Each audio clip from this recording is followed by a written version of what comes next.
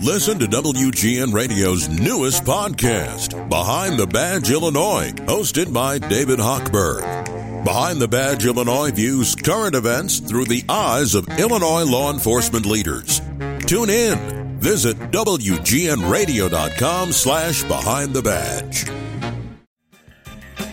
720 WGN. It is Friday. Dr. Dana Varble joins us every other week. I call her Chicago's exotic pet vet because, boy, you treat everything.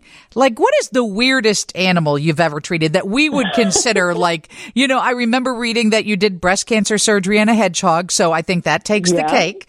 But what else have you done that we would go, wow, that's something? Oh, I don't know. So, I think one of the weirdest animals that I've ever had to treat actually are hummingbirds. So they're so cool and tiny and fast and have weird metabolism and live an oddly long time for such a little animal. And to be honest, they're so tiny, you're afraid you're going to break them when you pick them up. And they eat nectar. They're very unique, fun animals. If you ever have a kid that's looking for a great animal to do like a school project on, they are really fun for kids because there are first of all, they're pretty colors, green and red and blue, and they're really kind of fun and unique and interesting animals. So when my husband was younger, and his sisters as well, because I was like, what? I can't believe this. But they had the task of banding them. They would catch them, and they were part of the team that would put bands on them. And I said, I couldn't possibly hold one because I'd be so fearful that I would crush it. Yeah, it takes a little bit of training to learn how to handle them because they are so tiny. But what's interesting is, for most animals, the tinier they are, usually, you think of insects and spiders. They don't live very long, right? Sometimes just a few days or just a few weeks. Hummingbirds have like this really oddly long lifespan for very tiny birds and very fast metabolism. And what's even more interesting, for all this super fast metabolism, they live their entire lives on nectar from flowers. Yeah, that's crazy. Which is really just fancy sugar water. Yeah, very interesting animal. Dr. Dana Varble is the Chief Veterinary Officer for the North American Veterinary Community and Chicago's exotic pet vet. She takes your questions, so if you have a question about your cat, your dog, whatever it might be, send it to 312-981-7200, or you can call right now. One of the things I wanted to talk to you about, and of course, people struggle right now with inflation, and I get it. It hits everyone. It hits you and your Office of Vets as well. But Finnegan had to have 7 teeth pulled again. This time it happened on Wednesday. I think he's had a total of 13 teeth pulled. It's just who he is. His brother has absolutely healthy teeth, but Finnegan just doesn't. So, I went to a vet and they wrote up the bill and it was $2,600. And I thought, man, and I get it because that wasn't the first bid, so to speak. That was my regular vet, and I called around, and that's kind of the price. But then, my husband said, well, call the farm vet. And when I say farm vet, this is someone who has 2 offices. He treats all animals. He's not like a production animal vet. But his office did it for $240. Yeah. Now that's way rural, okay? And I think he keeps his prices low to stay in business because in rural Illinois, people will not take care of their animals if there's a big fee associated with it. But so that's a huge discrepancy. What is the great cost when you're doing a surgery like that? Is it the anesthesia? What is it? Yeah, I think that's the big thing is when you get, when you're getting estimates from veterinarians and you're looking at costs, is you have to do a little bit of a side-by-side comparison because sometimes what is considered standard of care, especially in an affluent area, typically urban areas, is going to include other things. Things that your rural vet may be their standard of care is going to be different. Now, one isn't better than the other. They're just different. So things like, again, a higher standard of care may involve things like every patient gets an IV catheter and IV fluids. Every single patient gets local anesthetic. Right. Every single patient gets preoperative blood work. And every single patient may get dental x-rays. And there are times in your life where those are great things, right? Like they can help prevent having to pull extra teeth. They can provide more pain control, safer anesthetic episodes. But we've all been there, too, where times get tough. Sometimes you're between jobs not paying as much. You have other financial obligations having to do with family, your own health. We all know right now groceries are even more expensive. Look, Doc, I'll tell you, I've been in that vet office once before and walked in and there was blood on the floor. And I'm like, there you go. Somebody going to clean this up. We got a little blood on the floor over here. Yeah. That is just not the priority. And so you're right. It is standard of care and what our expectations are as animal lovers. Okay, got a question for you on line one. Is she locked in, Andrew? I want to make sure that we don't hang up on the doctor when we go to line one. Peggy, tell the doctor about the issue with your dog. Yeah. Okay. Hi. And we adopted this dog from our local shelter in February. And she's extremely loving, cuddly, everything with me. My husband, from the minute he comes home from work, or when he's leaving in the morning, or if he's sitting down eating breakfast and he stands up, she goes berserk barking at him. She doesn't bite, she doesn't nip. It's just this horrific barking. She's only 17 pounds, but she's very loud, and he's getting fed up with it. I bet.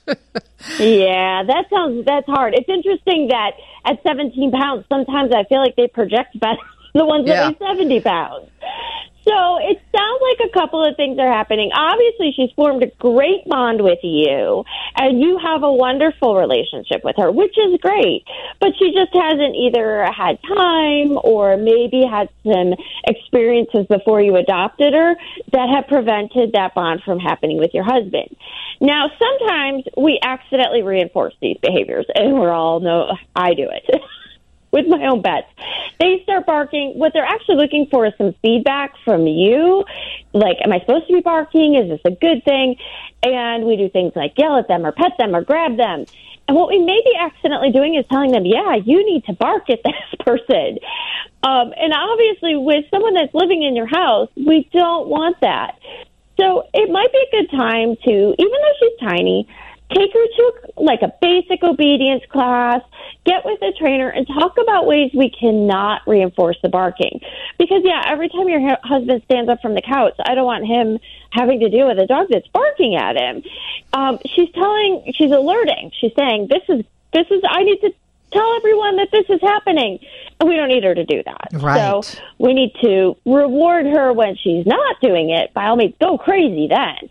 Tell her she's a good girl, give her lots of treats. Maybe even time to bring out the big gun treats, like this is the peanut butter time. The good stuff. But, to really reinforce the quiet behaviors, what you're looking for. All right, perfect. Hang on a second. Dr. Dana Varble is with us. Your questions that are coming fast and furious next. First, Mary's got to check on weather and traffic. 720 WGN. She's our go-to person every other Friday, Dr. Dana Varble, our exotic pet vet in Chicago. And doctor, a couple questions coming in. Number one, a wildlife rehabber is listening right now. They're currently treating a raccoon with head trauma. How long with a steroid will it take to see improvement before a decision needs to be made?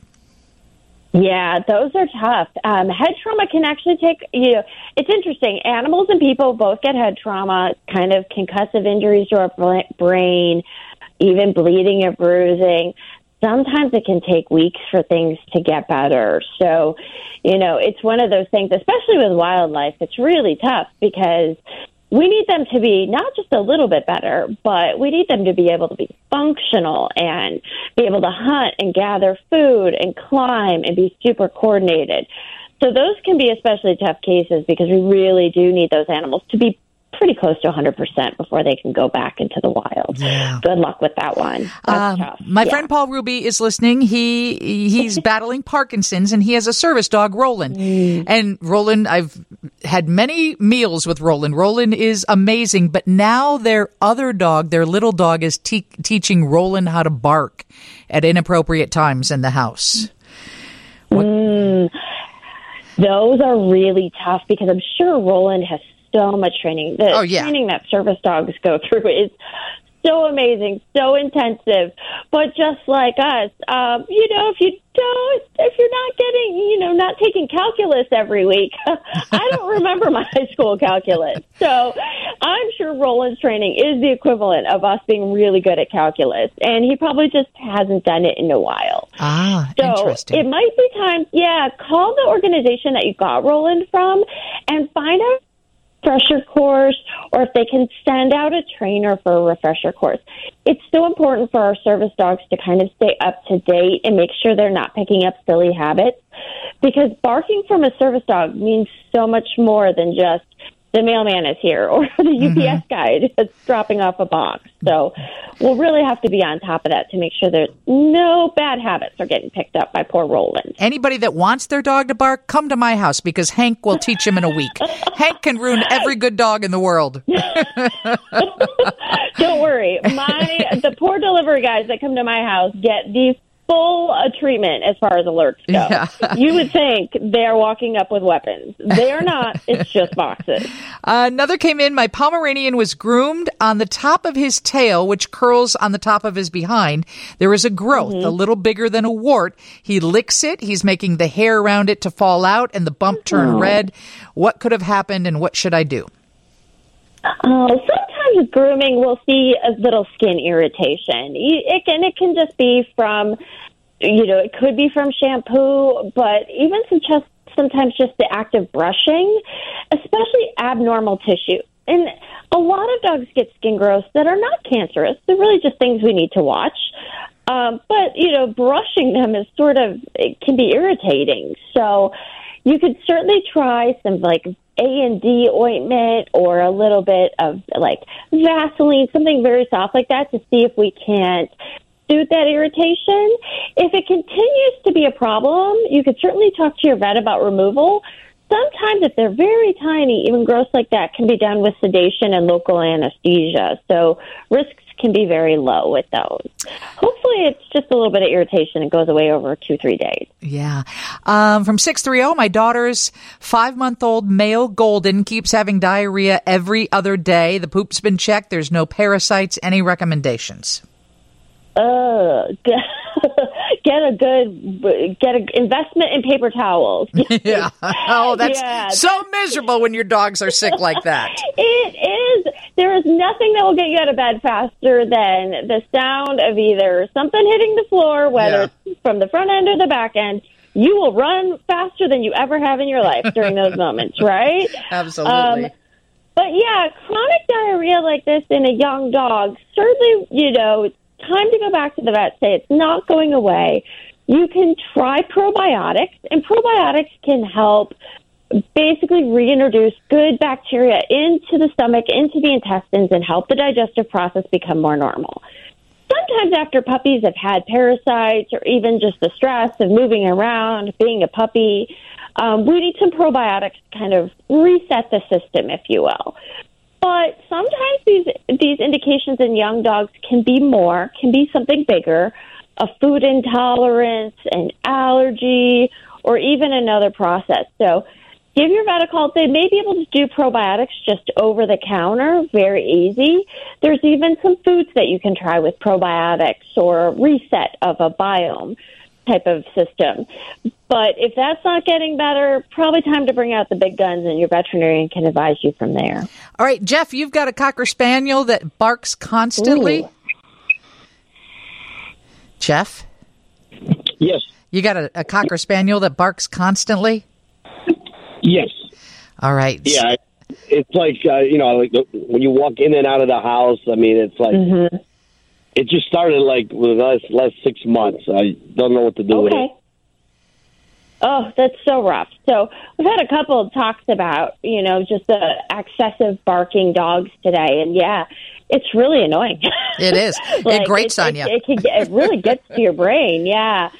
So for some reason, your dog is experiencing something that, again, they feel like they need to alert every time you walk in, every time you walk out. And again, be very mindful of what you're doing. Are you giving them attention in those moments? Are you accidentally rewarding that behavior? or do they have a little bit of anxiety? Sometimes when you're leaving or coming back, dogs will kind of get a little ramped up. Make sure you're rewarding them when they're calm, and make sure you're, again, encouraging calm behavior. Sit before I come up to you and pet you when I come in. Let's calm down. And it can be very challenging to do that because, of course, our reaction is just, oh, my God, please stop barking. Yeah, and the more noise we make, the more noise they make. It's true. It's true. It ramps up everyone gets all excited. They get more excited. We get more excited. So, again, really encourage calm behavior with greeting your dog. I can't say that enough. And it's challenging, especially when they're young or if they've got new behavior. But the other thing is if you have a dog that's barking, and you're trying to do all these things, maybe you've worked with a trainer, it also starts to make me think about anxiety. Because dogs do get anxiety. And sometimes we need to, again, talk about behavior modifications or even medications with your veterinarian to really control that. And the goal with those medications is to make training more effective. Right. Doesn't mean we don't need to train, but yeah, it makes exactly. training a lot easier. Thank you so much for joining us, Dana. Dr. Dana Varble, Chief Veterinary Officer for the North American Veterinary Community. And they can find you at exoticpetvet.com. Yes, exoticpetvet.com and navc.com are the companies that I work for and that I help promote good veterinary care for animals everywhere. You do a good job of that. We're so appreciative that you join us. Thank you so much. Thanks, Lisa. Have a good weekend, everyone. The news is next with Steve Bertrand from the Northwestern Medicine Newsroom. WG